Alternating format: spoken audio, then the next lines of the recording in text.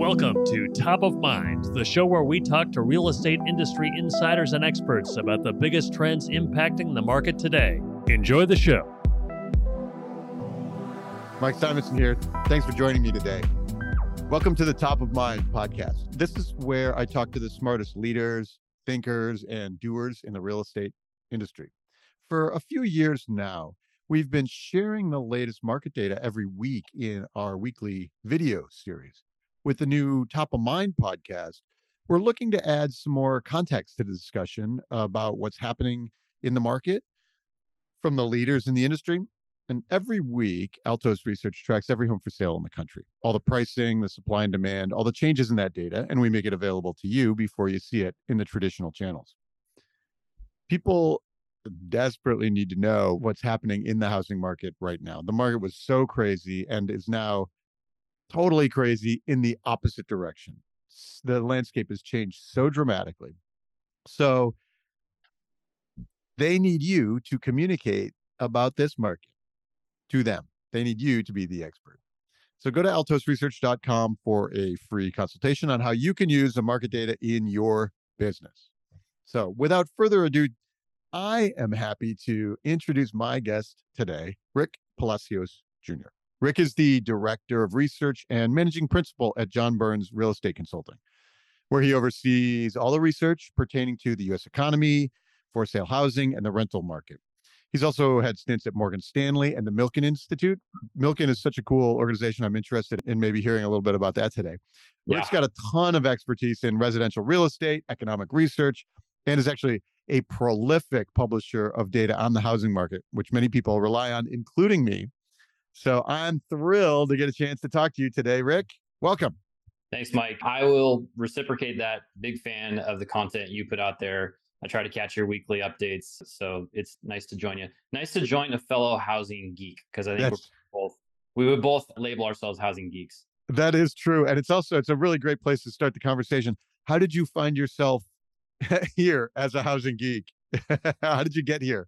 Yeah, it was a bit of a long and winding path. You mentioned Milk, and I'll give you a little bit of kind of some backdrop there. So try to frame what I've been doing over the last 20 years or so in kind of a backdrop of things that were going on in the world too, because I think for me, there were some pretty pivotal points in time where you come to this like fork in the road or divide in the road and you're like, oh, wait, I'm not going to do that. Now I'm going to go do this. And so for me, I mean, rewind the clock all the way back to undergrad. I went to undergrad early 2000s. So I graduated into a recession. Lucky me. I did the same thing later after graduate school, which I'll get to. But in undergrad, it was, you had the dot-com recession, you had 9/11. I think that was my junior year. And so for me, I was kind of on the political science, international relations, macro track. And I was gonna go to law school. That was what I was planning on doing. And 9/11 happened. And for me, it was I remember I had a professor coming in the next day and he had somebody that was very close to him that was on the flight from LA that went to one of the towers. And it was very much for me this kind of turning point where I said, okay, I've got this background in international affairs. Maybe I don't go to law school. Maybe I focus more on policy. And so when I got to my senior year, that was actually the path that I was going to go on. And so I said yes to UCLA. They had a good policy program and I was going to go that path, focus on foreign policy, and then kind of venture out to DC and see if I could get my foot in the door with something related to the intelligence industry. And that was kind of the path. But at the same time, I've always been kind of a fan of creating optionality in your life, no matter what you're doing. And so same time I was applying to grad school, I was applying to different jobs.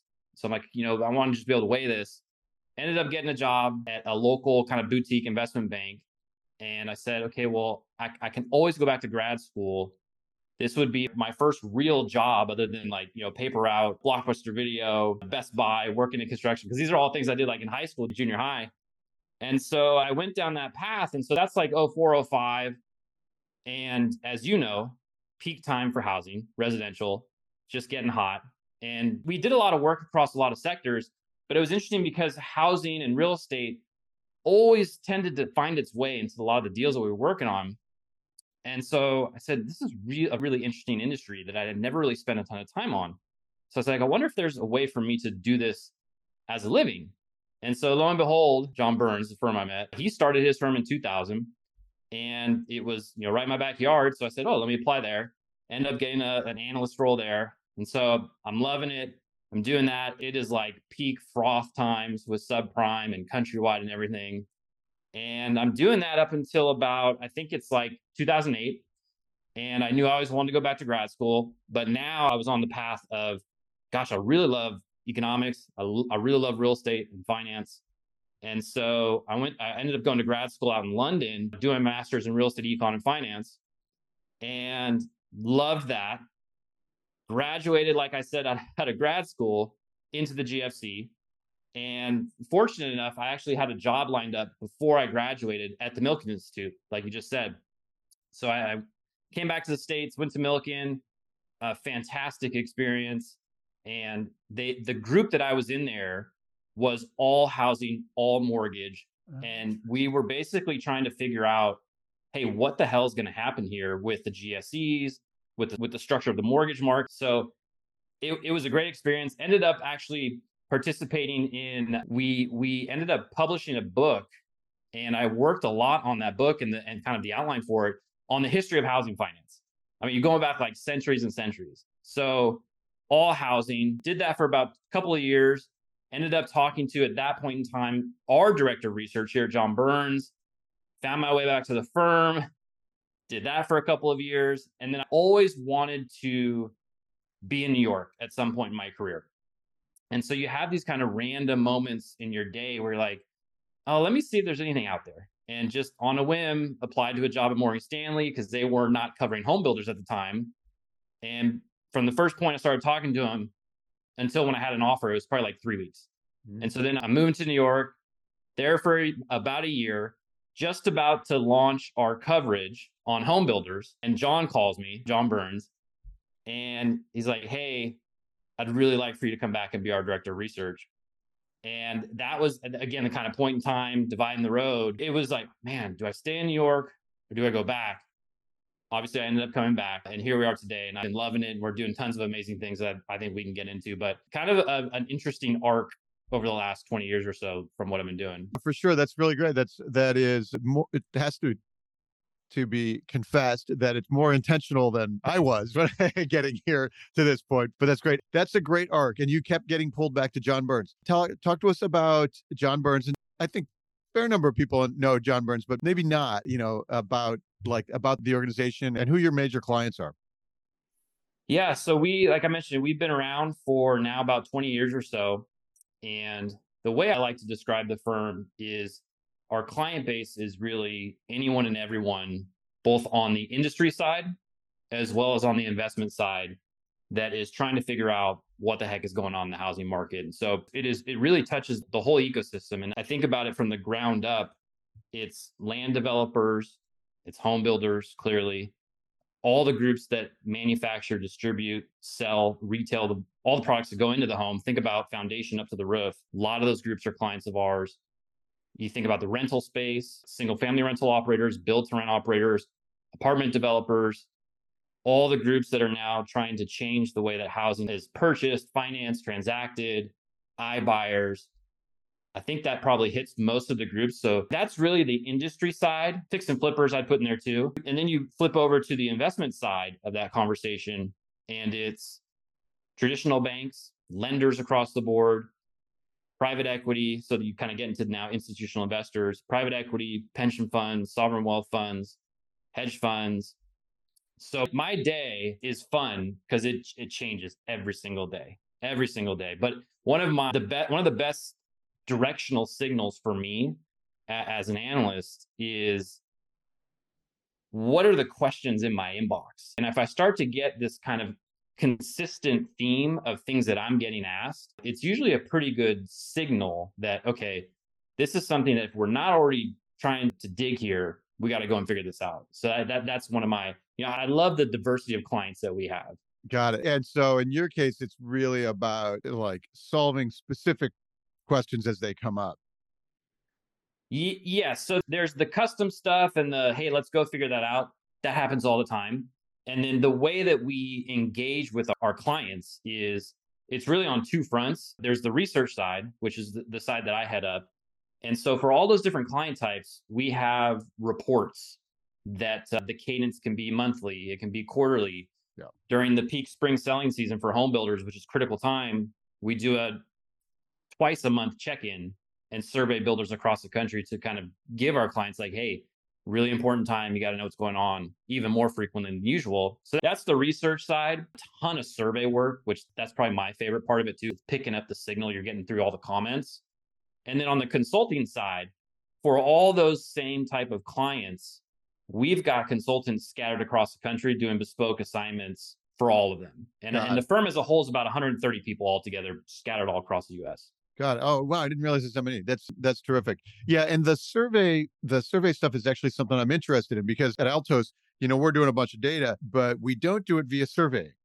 Right. And so you get a different perspective when you're surveying. And in fact, did you just do an October survey? Is that a builder survey that you've just done? Yeah. So I should say all of the surveys are my favorite survey, but honestly, the builder survey is my favorite because I really just love the conversations, the data, and it's super, super topical too for consumers. And so that survey we've been doing for 14 years or so. It's a really good sample size of about 20% of all new home sales. It's about 400 home builders of large scale across the country we're surveying every single month. And so the month ends, and within 2 or 3 business days, we turn around a report telling our clients exactly, hey, here's what just happened. And so I think what you're referring to is our most recent version of that, which was for October. So we told our clients, I think it was like probably the 3rd or 4th of November, what happened in October. And it wasn't all that great. Not a shocker. Yeah. So everything is nuts. What do we learn from the home builders in October? Like what are the big takeaways? Yeah, I think everyone expected it to be bad. This was really the first month of 7%-ish mortgage rates for the duration of the month almost. But I don't think, and I like to always say that the commentary, the color ends up leading the data. The data was bad. The color of the commentary was even worse. And I think that what that signals to us is that it's going to be a pretty rough winter as we start to get into 2023. And some of the stats, we track pricing, cancellation rates, sales, starts, expectations, all the things that really you go through and you check off a list. Yeah, that's important. That's important. That's important. Cancellation rates shot up to 26% nationally. That is the highest that we have seen this cycle. They were 20% in September. So that was a meaningful pop in cancellation rates. And if you follow the builders, D.R. Horton just reported today as we're talking on the 9th, and they said their cancellation rate for the quarter was 32%. That didn't even factor in October yet. So this is October data. So the October data was pretty rough nationally. And so that is 26% of the contracts that they have fall out of contract. Is that what that is? Like it's a percentage of gross orders. Yeah. Yeah. Is a way to think about it. And so the figures that a lot of builders are reporting right now, we're getting close to levels that we saw during the height of 06, 07, which obviously was not all that great for housing. And so that's a national number, that 26%. And it's different across the country. If you go to the Southwest, if you go to Texas, I think Southwest was like a 45% cancellation rate and Texas was 39%. So those are really rough. Southwest is like Vegas and Phoenix. It's Vegas and Phoenix. Yeah. And so 45% of the orders are being canceled. And so that is, so if it's 45% 2 months in a row, is that like we've got 1,000 orders and now we've got 550 and now we've got 260? Is that like the? Yeah, well, it's the denominator is that month's orders. Month's orders. So it didn't make it a month. They were like, it went in, we're negotiating, we have an order, and then it. So it's important too, because again, as housing data geeks, you see the census numbers that will come out for new home sales, and they don't really reflect that. Right. They don't really reflect those cancellations rolling through. And so in a lot of ways, when you see those numbers, you almost have to go and haircut immediately because we know what's happening with cancellation rates. And it was across the board. You had, I think sales were down about 50%. Starts were down 50%. They were basically matching each other. Traffic, which is a great leading indicator, lowest that we've seen since, call it the March freeze in 2020, when everyone thought the world was going to end and nobody be able to sell a house. So traffic's already down to those levels. And the pricing stats are moving really fast to the downside. Right. And so there's a couple of ways of thinking about that. So there's the year over year number. So we asked builders, well, what are prices up here? And so if you rewound the clock back to February through May, they were up 20% year over year. This is nationally. October, they were only up 8% year over year. And I say that because it's important not to get lost in the year over year number and go, oh, they're still up. Because when the rate of change drops like that, it tells you that prices are actually falling sequentially and pretty rapidly. And so then we ask that same question in a different form where we say, all right, on a monthly basis, what percentage of builders are having to cut prices?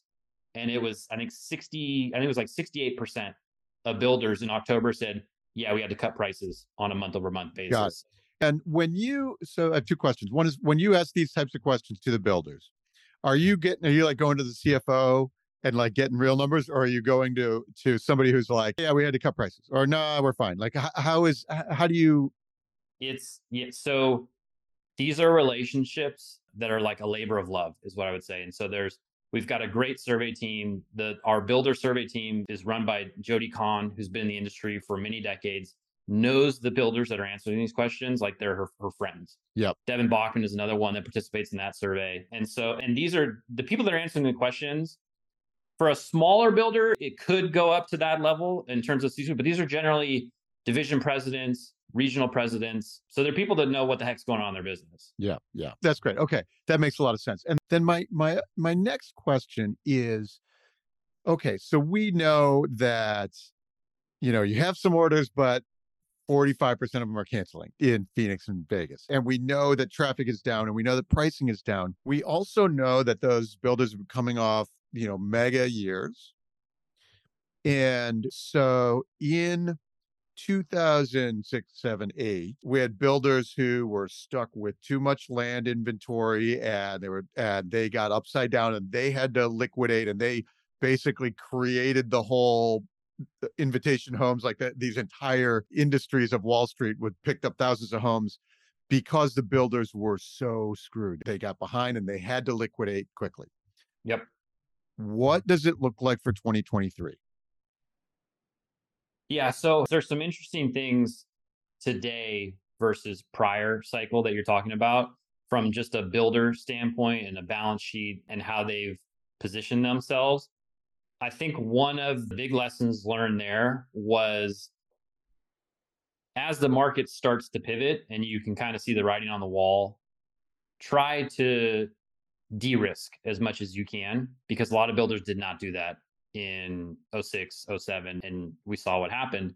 And so one of the ways that they've de-risked this cycle in a way, and I'm not saying there's no risk, because clearly there is in terms of like the process for buying land. So rather than going out and buying it and controlling it on your own and you're on your own balance sheet, a lot of builders this cycle have pivoted to, well, hey, let's option more of this. And it goes back to my comment on structuring optionality in your life. Makes sense to do it in your business. And so what you're seeing right now is a lot of builders are walking away from the options that they've entered into for thousands of lots. I mean, thousands. This is public information.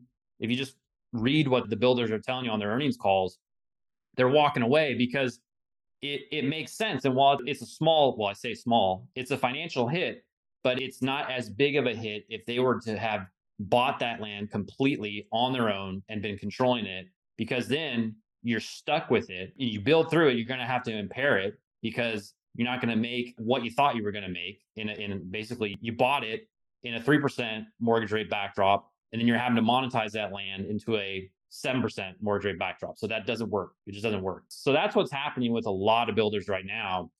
And I think what is going to happen, it's in our forecast, you're going to see a really sharp, sudden pullback in pretty much everything. And I think builders realize we got to clear the decks right now. There's a lot of, like picking the Python analogy, there's a lot of stuff coming to market. And if we've already poured the slab on it in our vertical, We're not going to stop. That's going to come. But if we can get in front of anything that isn't yet at that stage, we can dial back our land buying, we can walk away from land options, because I think what they're kind of seeing is, let's clear the deck, drop supply as much as we can. Let's get to 2023 and prices will have come down by that time. I think it's clearly in our forecast, and I think it's in a lot of other people's forecasts too. And this is a really critical part of it too. Not only will home prices have come down, but there's a lag on the construction cost side. So they need the input cost side of it to come down too, because until that happens, you can't really model your business. And so I think that is really this kind of air pocket that we're in right now. But we get out to 2023, all the trades see it happening right now. Every builder's going to their trade base and saying, hey, the market is not what it was 6 months ago. And I think everyone across housing that participates realizes that, okay, we're going to have to come to the table here and figure out how we can all have a business.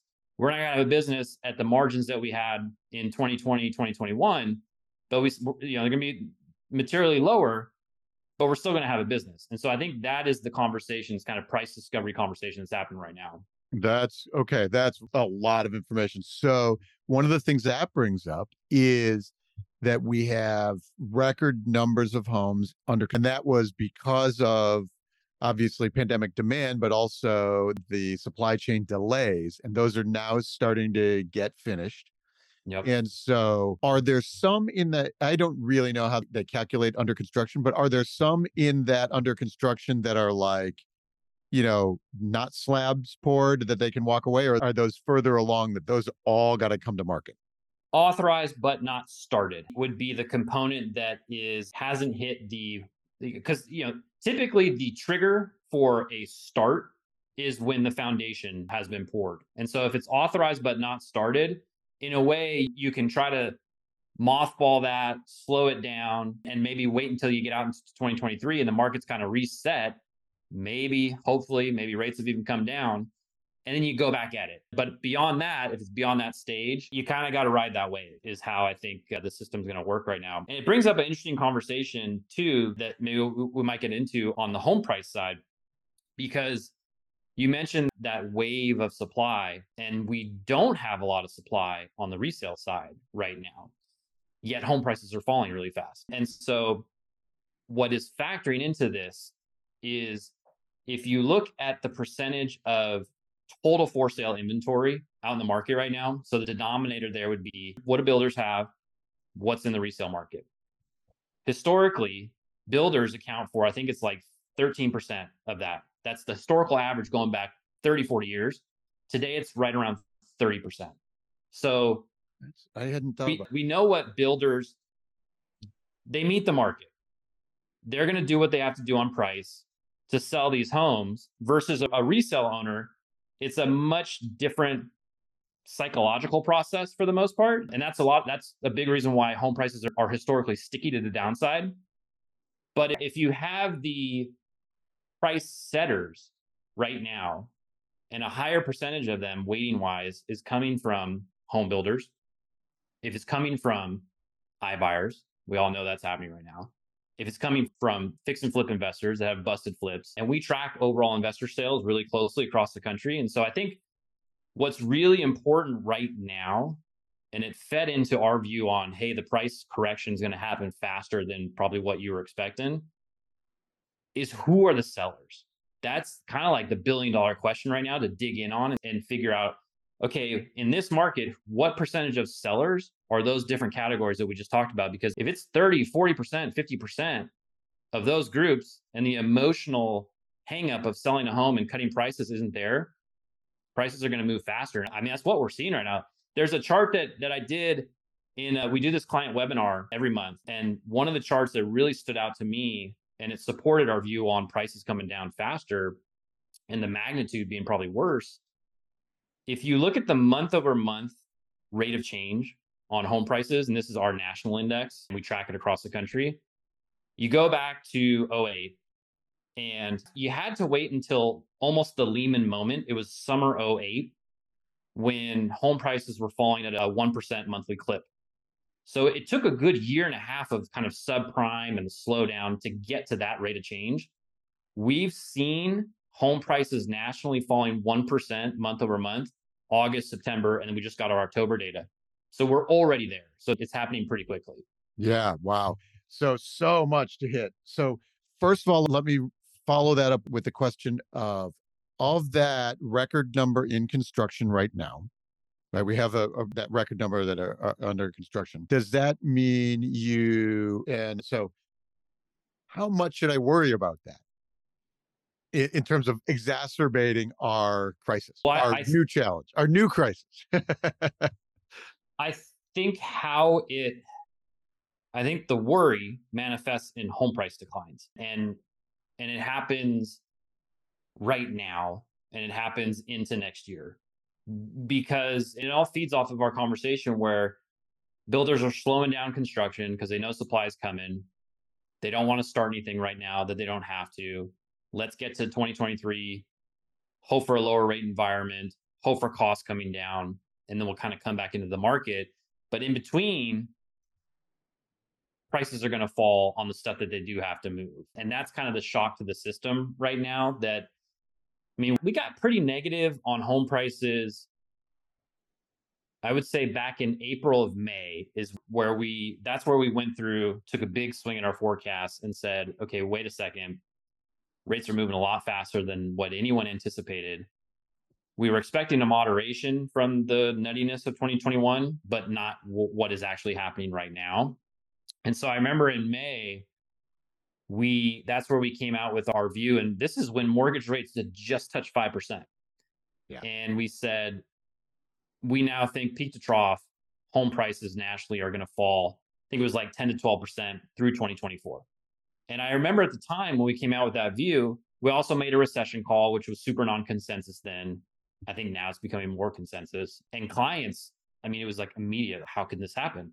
How can home prices fall? And so for you and I, we've been in the industry since last time around, and we're like, well, it happens. And so that was in May. Then you go to October, and I did this same webinar a few weeks ago for our clients, and our forecast went materially lower, and it was walking them through a lot of the things that you and I are talking about right now. And so when we roll it all up, we think, again, our view is, and this is now with 7% mortgage rates, and core assumption in here is that mortgage rates stay relatively close to about 6% through next year. So that's a foundational assumption. We think that home prices nationally will correct to late 2020 levels by the time we get to 2024. And so when you so that's 30% or something.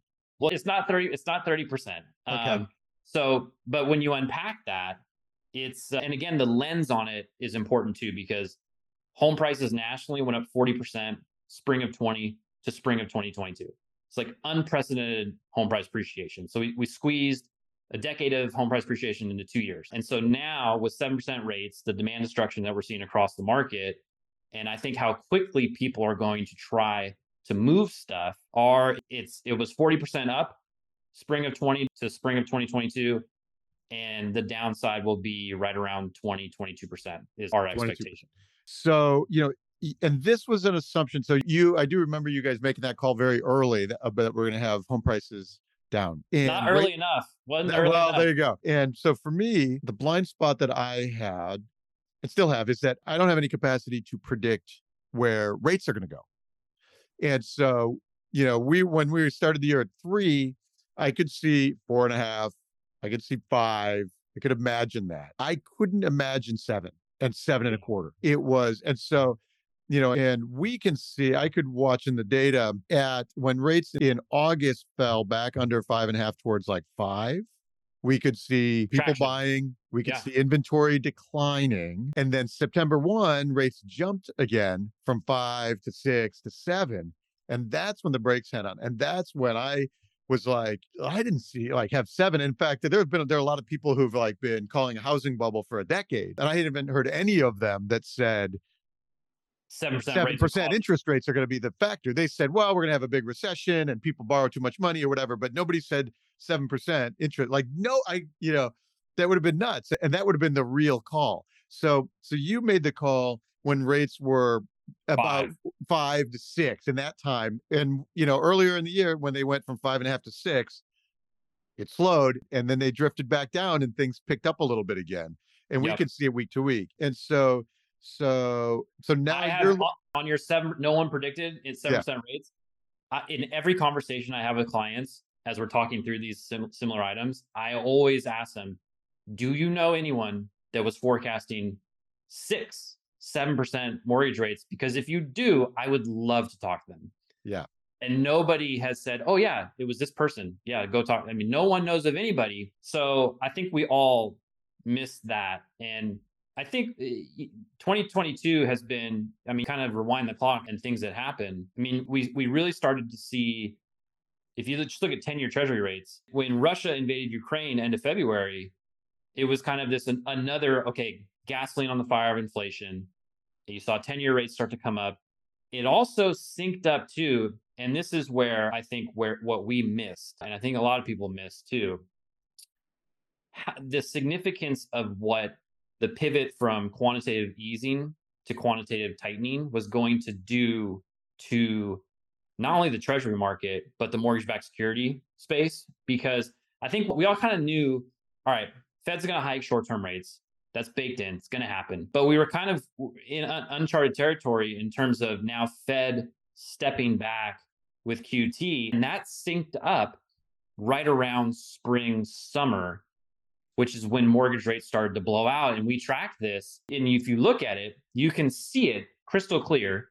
There's a direct correlation between the Fed backing up the truck, loading up on 10-year treasuries.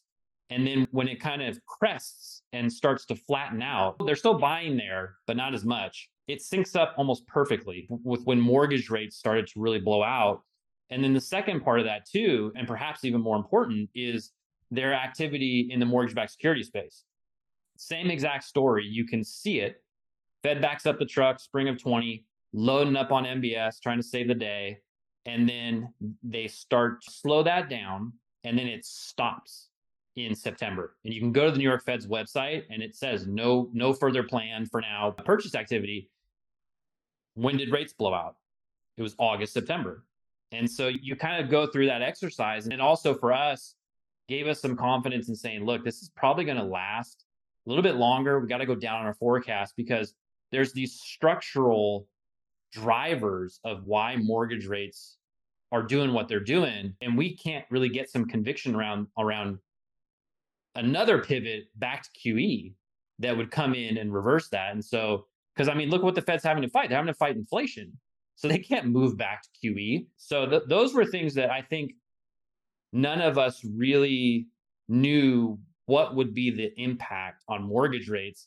And there's the spread between 30-year fixed rate mortgage and 10-year treasury. That is really kind of the benchmark for how we think about mortgage rates. So historically, it's 170 basis points, going back to like 60s, 70s, 300 plus basis points right now. And I was talking to a client of ours about this. And I said, this is probably the most important chart of the thousands of charts that we publish every month. And he said, where the spread is right now, it's a 3 standard deviation event. And I said, okay, well, what does that mean? What does that mean for humans to think about that? And he said, well, what it means is 99% of the time, all past instances of this data point, the spread's been lower. So it kind of tells you like we're in this world that we haven't really had to experience. And we kind of always, it was always going to be a bit of wild times when the Fed finally started to say, hey, no more QE, let's go to QT. And now we're all witnessing what that looks like. Yeah. There's a really great Odd Lots podcast with Joe Weisenthal and Tracy Alloway on Bloomberg Odd Lots about that mortgage market and the parts that are broken and why the spread is so big right now. It's really great. A couple of weeks ago. Super, super cool. Okay. So here's a question. You had obviously some calls that were early and strong. Like we don't do things like recession calls. So I wish we didn't have to either. It's like all I do is I go, man, this is how many houses there are and here's where they're priced. Like this is we're going to give you the data. But were there things, in January or something, calls that you made that you've got wrong recently? Oh, absolutely. What did you get wrong? We got the inflection in home prices wrong. We were forecasting that the rate of growth would moderate. We were not forecasting that home prices were going to flatten and or fall this year. That's in our forecast now. I think we've got home prices and we forecast December. So when I tell you what our 2022 forecast is, it's December 21 versus December 22. We've got home prices nationally down 1% on the resale side. And coming into the Finishing year, this year down 1%. yep, worse than that on the new home side. And it goes back to the conversation on builders. Just what do we got to, what price do we have to hit? Let's hit it. Let's move it. We're going to sell this. Yeah. And so, oh yeah, totally missed that.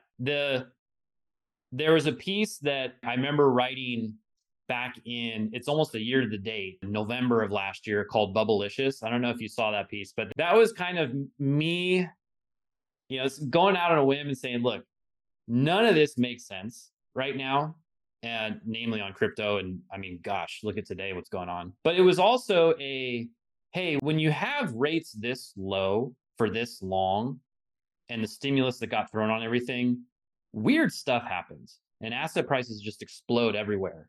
And so rational brain, don't assume that in perpetuity. And so we started communicating how we do have the growth coming down considerably next year being 2022. But again, I think the rate of change on how quickly things slowed, given what rates did, totally missed that. Yeah. Yeah. It's a fascinating space having to put a stake in the ground for the future. Yes. And man, people challenge you when we made that recession call. Whew, yeah. Yeah. And still, because, clearly we're not in a recession right now. But I think if you study history and you study cycles, Fed moves on rates, recession doesn't hit tomorrow. There is a big lag there and it takes time. But eventually, especially if rates need to keep going up and stay elevated, those higher rates, they permeate the cracks of every asset across the economy. And you're seeing that right now, housing, tech, especially. Yeah. We see it every day in San Francisco. Okay. So next question is, are there underappreciated data points, leading indicators that you like, that don't get enough play in the headlines? Like, you guys do some surveys, which are great, right? That's original data by coming up with those. Are there signals in there? You talked about, for example, the language they use in your surveys. Yes. Tell me about how you parse that. So that's, and do you trust them? Like you go like, oh, they always have an optimistic bias, and then they're like, is it a pro-cyclical bias? Or tell me about it. It depends on the constituents that are participating in the survey. So the skew towards positive bias, I would say the resale agents we survey, that's true. Yeah. But at the same time, I'll tell you, they also got negative fairly early in the survey we do. We survey 1,000+ resale agents every single month. The builders, I think, and this goes back to the builders meeting the market on price, they know what they have to do when the market pulls back. So I think the commentary we get there is probably more candid and honest. I told you one of my favorite directional signals is kind of a wisdom of the crowds exercise on my inbox. Like, what are all these different clients asking me about? I was like, okay, that's a good signal. That's one of them. Another one of them is, I personally love, almost to an obsession, reading through earnings calls across all types of different sectors, because you never know. It's almost like I wake up and okay, I'm going to go on a treasure hunt. What am I going to find today? And when it's earnings season, there's a lot of treasure out there to find. So I love that.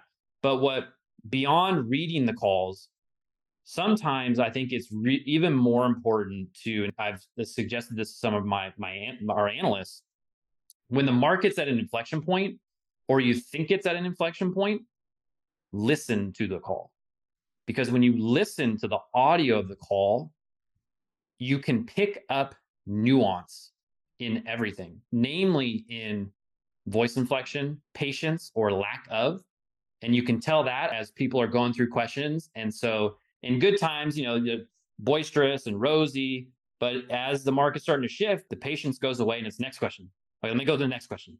And so, those are very little things that you kind of start taking notes. You're like, okay, wow, this person sounds very different right now. That would So be an amazing thing to automate or to at least instrument measure over time. I don't know if you know Paul Kodrowski he's a venture capitalist and analyst, his big Twitter following, and he has an automated earnings call script processor where he looks for F-bomb. And so he can track profanity in yeah, the earnings calls as like, I think he mostly does it because there turns into there's a story there and there's more interesting story there. But like, that would be a fascinating thing to process. I would love that. Yeah. Right. Yeah. But it's true. It's like, information is everywhere. There's information when people don't want to answer a question. There's information in the way they answer the question, how they're moving, what they're saying, the inflection. So these are all things that I love just trying to figure out. I'm like, okay, and I'm gonna triangulate a view now based off of all these different things. Like to me, that's a fun exercise. And then in this earnings call season, has there been signal in any that is different or maybe adds to your output? Yes. Yeah, I would say it's giving us more conviction in that on the cost side, I think things are going to come in pretty quickly here because it's not only on the builder side, it's on the apartment multifamily side. And this goes back to my comment on higher rates permeate through all asset classes, all industries. Residential real estate is case in point there. Multifamily there's been a huge ramp in construction. They have a lot of supply coming. Now the market's shifting. And so things are going to pull back really fast there from what people are saying right now heading into next year. So if you've got multifamily pulling back quickly, you got single family pulling back quickly, and then you think about the rest of the world, which we haven't even talked about. I mean, the entire developed world had a housing bubble. You could probably say that, I think, now in hindsight. Now it's going to flip to the other side. And then you also have China too, which is basically slowing down still.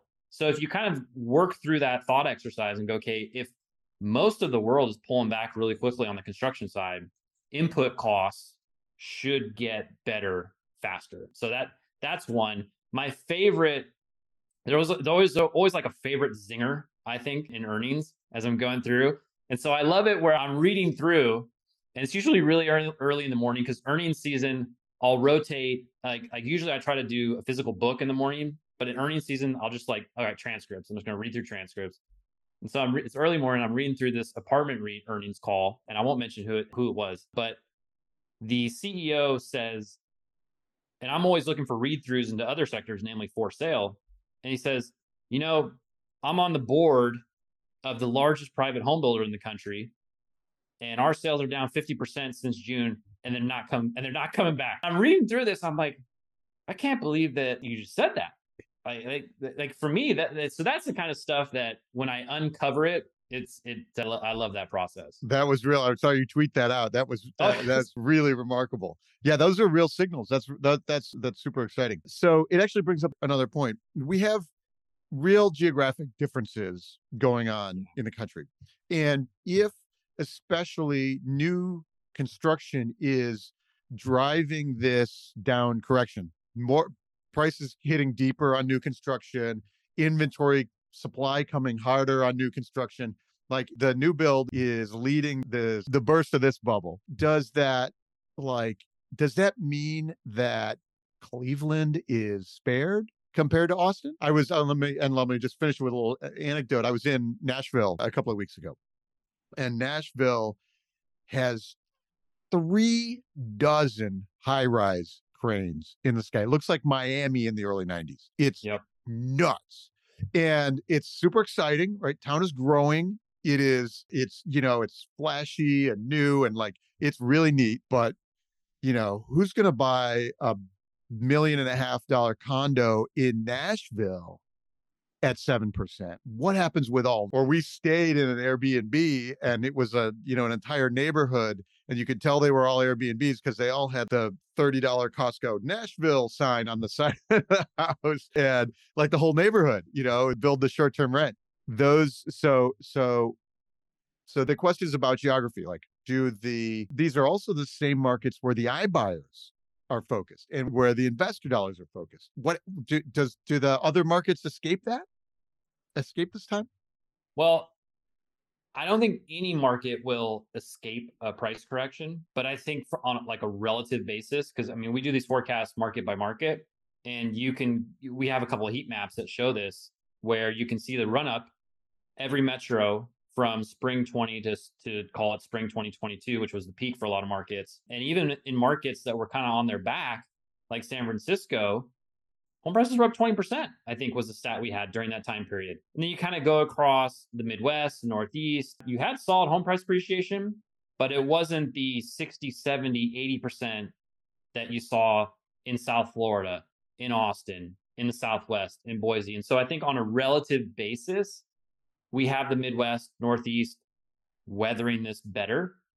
But every market has to have some sort of a correction when the purchasing power impact that we've seen when rates go from sub 3 to 7 happens so quickly. It has to happen. And it brings up an interesting thing too, because when I think about cycles, all right, what's the same, what's different is always a thought exercise I like to go through. And one of the things that is different this time around as it relates to affordability is if you think about post Dodd-Frank, so Dodd-Frank 2010, a lot of rules came into place to try to prevent things like massive waves of foreclosures and payment shock. And one of those was around adjustable rate mortgages. And it became much more difficult to qualify for an ARM. Namely, if you're doing a 5-1 ARM, you got to now qualify at the reset rate. So ARMs have almost become more of a product for the affluent. And you can see this.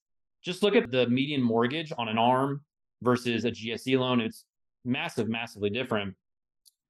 So go back to the mid 90s and every affordability squeeze cycle that we've seen, ARMs were 30, 35% of all mortgages in those time periods. And so ARMs, in my mind, are kind of like this white knight that have always come in and saved the day for some people that still want to get in, will take that rate risk. But you're not seeing that now. I know ARMs have come up a little bit, but they're still not even half of what we saw.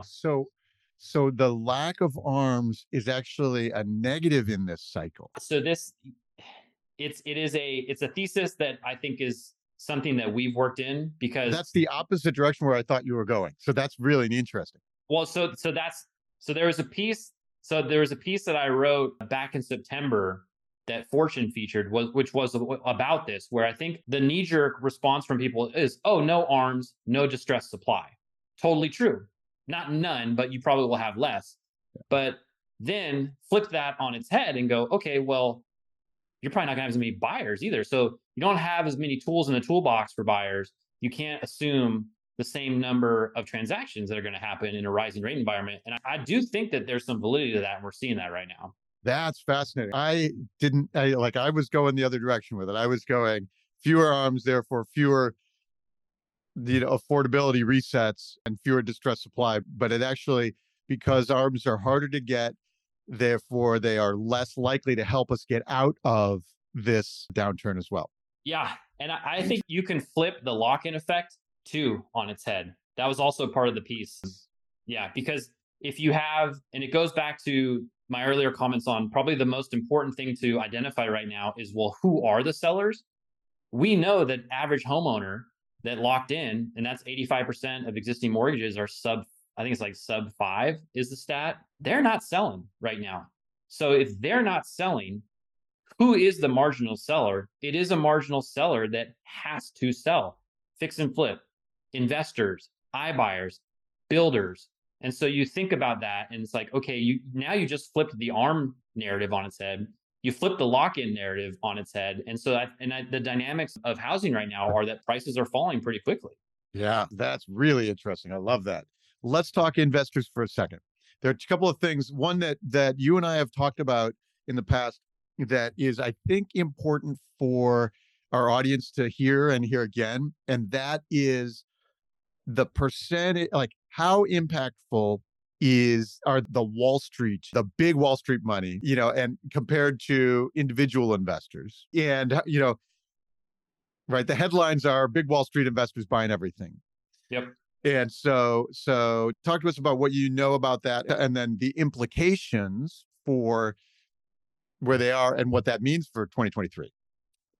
Yeah. And so there's a variety of ways to unpack that. I think what we've seen is, and when you label Wall Street, the majority of the activity there has been on the rental side. It's been buying homes to rent them out. And so one of the ways that we can kind of proxy for that is, okay, well, of the single family rental ownership in metros across the country, how much of it is a mom and pop? How much of it is an institution? And the threshold we use for an institution is, I believe, they've got to own 100 plus homes in aggregate across the country. And there's only, I think, one market in Charlotte, I believe, 99% sure they're in Charlotte, where institutions are more than mom and pop. This is specifically around single family rental ownership. Every other market across the country, it is mom and pop that really dominate this. And so I think our view on the narrative of, oh, Wall Street is destroying housing, it's an easy narrative. But then when you kind of dig in the data, you're like, well, it's not really true for most markets. So that's kind of where we are on that. I think when we say investors, it's kind of an overarching umbrella of fix and flip, rental investors, buyers. And then we also will lump in there because the litmus test that we've used on this, although we're starting to maybe change the methodology around it, has been property tax records go to a different address than the home in question. And so you will get some second home vacation in there. And so there was kind of some pushback from people like, well, that's not an investment property. But then I said, okay, well, do you think that buyer buys that property when rates go up, market slows down, stock market goes down? The perception when they buy that property is more of it is an investment property. And so that's why we include it there. And it's like, oh, by the way, second home vacation market, I think we track weekly loan lock data on this. It's down for purchases, down like 70% year over year. It's the worst of all segments right now. So that tells me it probably makes sense to think of that as kind of a investor component as we go through that exercise. Yeah. So then as we look forward, I have two competing hypotheses about investors in the next year.